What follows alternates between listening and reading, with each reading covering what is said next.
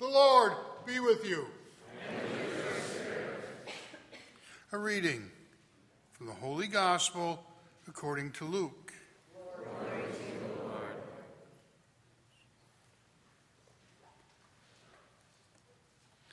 Jesus said to his disciples, "Do not be afraid any longer, little flock, for your Father is pleased to give you the kingdom.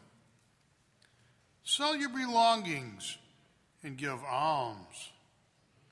Provide money bags for yourself that do not wear out, an inexhaustible treasure in heaven that no thief can reach nor destroy. For where you put your treasure is, there also your heart will be. Gird your loins and light your lamps, and be like servants who await their master's return from a wedding, ready to open immediately when he comes and knocks. Blessed are those servants whom the master finds vigilant on his arrival.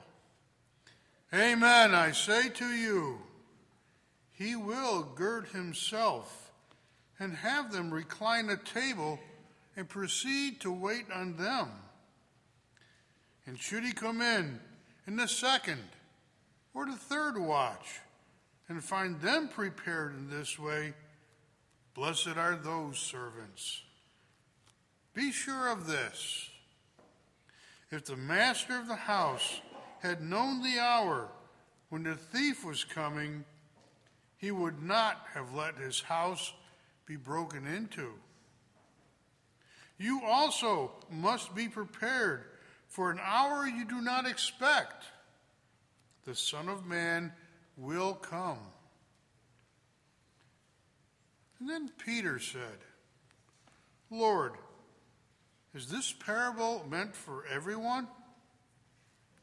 And the Lord replied, "Who then is the faithful and the prudent steward, whom the master will put in charge of his servants to distribute the food allowance at the proper time? Blessed is that servant whom the master on arrival finds doing so. Truly, I say to you, the master will put the servant in charge of all his property. But if that servant says to himself, 'My master is delayed in coming,' and begins to beat the servants and the maidservants, to eat and drink and get drunk, then that servant's master will come on an unexpected day at an unknown hour, and will punish the servant severely and assign him to a place with the unfaithful.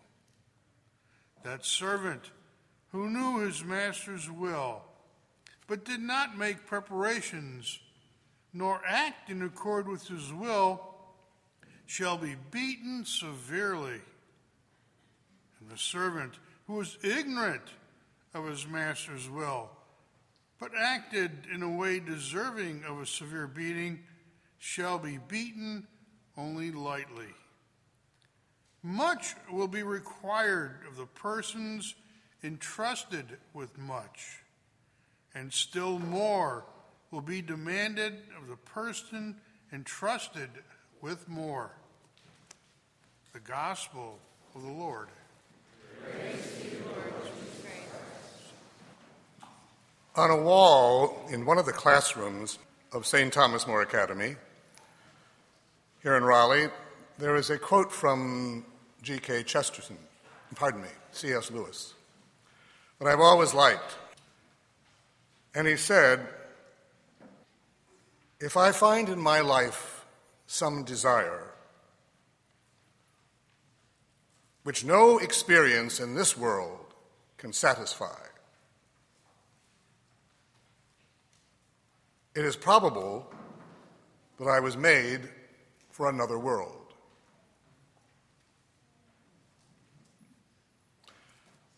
today were not the 19th Sunday in Ordinary Time, it would be the feast of St. Clare of Assisi, the first spiritual daughter of St. Francis.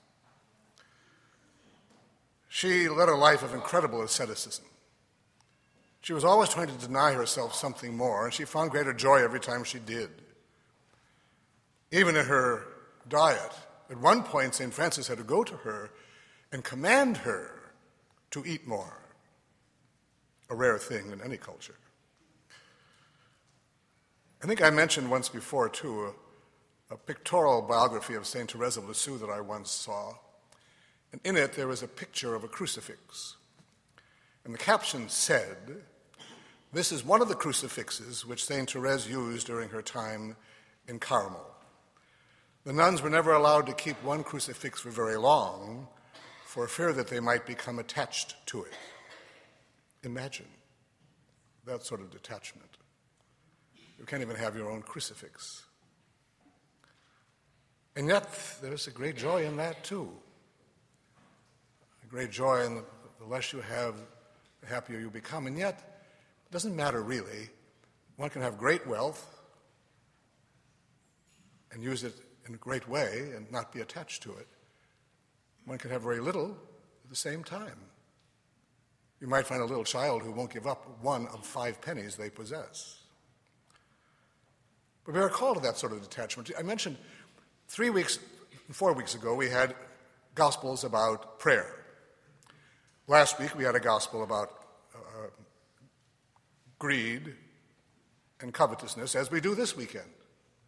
It's interesting, if we are people of prayer, everything else in life is in balance, whether we have great wealth or little. If we are focusing on what we possess, prayer becomes impossible, because God really cannot play a role in my life since I'm too busy arranging it myself. Abraham was mentioned in the second reading. Abraham is one of the greatest figures in the book of Genesis. But Abraham wasn't always a perfect example of obedience. To begin with, he went into Egypt when he wasn't told to. He was told to go to take into Canaan, but he took Lot with him. He wasn't told to take Lot, and they quarreled. Then when he didn't have a child the Lord had promised him, Sarah gave him her maid Hagar, and she bore him a child, Ishmael, whom the scriptures call a wild ass of a man.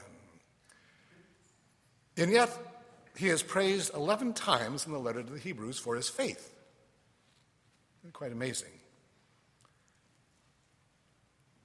Our Lord, though, speaks of this in today's gospel. He says, "Sell your belongings and give alms. Provide money bags for yourselves that do not wear out, and an inexhaustible treasure in heaven that no thief can reach nor moth destroy. For where your treasure is, there also will your heart be." Where your treasure is, that's something worth some meditation and some consolation, I think, some contemplation. Where is our treasure? What is it? We all have one. Sadly, we may have more than one. But everything depends upon that. Where is it? We are meant to have one, and that treasure is meant, of course, to be the kingdom of God, to be God himself. God is meant to be our treasure. That's what we see in the lives of the saints. They had one goal and one goal only, and everything else led to that. It's interesting, too. C.S. Lewis also said, aim at heaven and you will get earth thrown in. Aim at earth and you get neither. If heaven is our goal, everything else follows. Everything else has value. So our treasure is somewhere else. Our treasure, of course, is something that is not distant to us. It's very present to us, as always. The Lord comes to us as our treasure. There's a great hymn, Jesus, my treasure. And so he comes to us that way, and that is where our mind should be. That's where everything should lead us. If that's true, whatever we have will have value, and we'll have great joy in our lives, because everything will be balanced. Without that, we begin to become less than human. Our Lord then gives us a number of examples of this, of parables, of being vigilant. Because the reason they were doing this was not just to empty themselves, but they were being vigilant. They were watching for the coming of the Lord. If we are covered with many things, we can't do that. We're too concerned about them. We aren't watching for the Lord and his coming into our lives at any given moment. So, as I said, we have our treasure here. And his second parable is about the master who is delayed in coming and begins to beat the manservants, the maidservants, to eat, drink, and get drunk, and then the master returns. Well, the Lord will come into our lives one way or another, whether we like it or not, whether we believe it or not. He will come. And we then have to have that ascetic principle that is the gospel. So I would suggest that to us as a great reflection. Where is my treasure? What is it? For what do I really live? Not just this moment. At this moment we may have an anxiety over one thing or another. But our primary goal, for what do I live? Where am I going? The Imitation of Christ says, keep death in mind and you will never sin. But again, our minds wander away too often. And in spite of the warnings in the gospel, we begin to be concerned about other things. Now, of course, on a day-to-day level, we have to be concerned about other things, but they aren't our treasure. Everything we think is eventually will leave us. We will be left alone face to face with God, one way or the other. As I said, if we are people of real prayer, we know where our treasure is and everything else is in balance. If our eyes are fixed on this world, prayer is impossible, and a real relationship with God is too. Leave me, O love, which reachest but to dust. And thou, my soul, aspire to higher things. Get rich on that never taketh rust. Whatever fades, but faded pleasure brings. So farewell, world, by uttermost I see. Eternal love, maintain thy life in me. Much will be required of the person entrusted with much, and still more will be demanded of the person entrusted with more. We've been given a great deal. Let us pray. Almighty Father, we come before you as the people redeemed by the blood of your Son, and trusting in your love and mercy. For the church throughout the world, that her members will always realize their one treasure in life, the treasure of God. They may always strive for that one end. We pray to the Lord. Lord, hear our prayer. For all nations of the world, especially our own, for our politicians, that they may realize, too, the reality of God in their work, and they may aspire for true justice and peace that comes only from God. We pray to the Lord. Lord, hear our prayer. For those who are sick and suffering and dying, that in their suffering they may know they are called to a special friendship with God. For those who are greatly tempted, for those who have rejected faith, we pray to the Lord. Lord, hear our prayer. For a greater respect for human life, especially life in the womb, we pray to the Lord. Lord, hear our prayer. For an increase in vocations to priesthood and the consecrated life, those young men and women who will give up all things for the sake of the kingdom of heaven, for a greater reverence for the heroic sacrifices in marriage and the single life, we pray to the Lord. Lord, hear our prayer. For our bishop, priests, deacons, and seminarians, and for the American hierarchy, that having spent time in the presence of the Lord as their greatest treasure, they may then proclaim him to others. We pray to the Lord.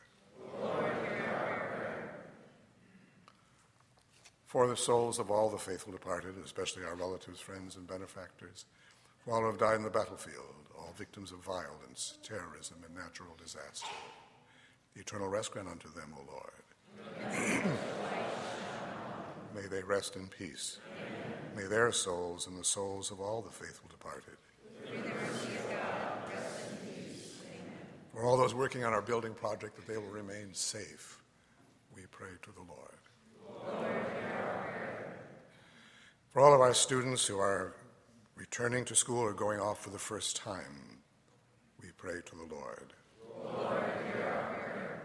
For all of us here for whom this Mass is being offered, that our lives will reflect the treasure that we have been given. We may always move towards that treasure. We pray to the Lord. Lord, hear our prayer. We now join our prayers to those of the Mother of the Lord as we sing.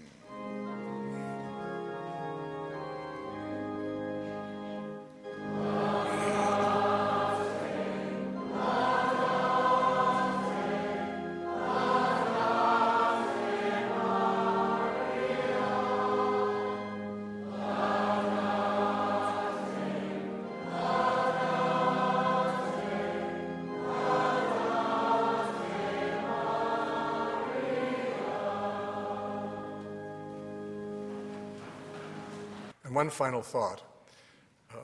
Whatever it means most to us in this world, God will take from us.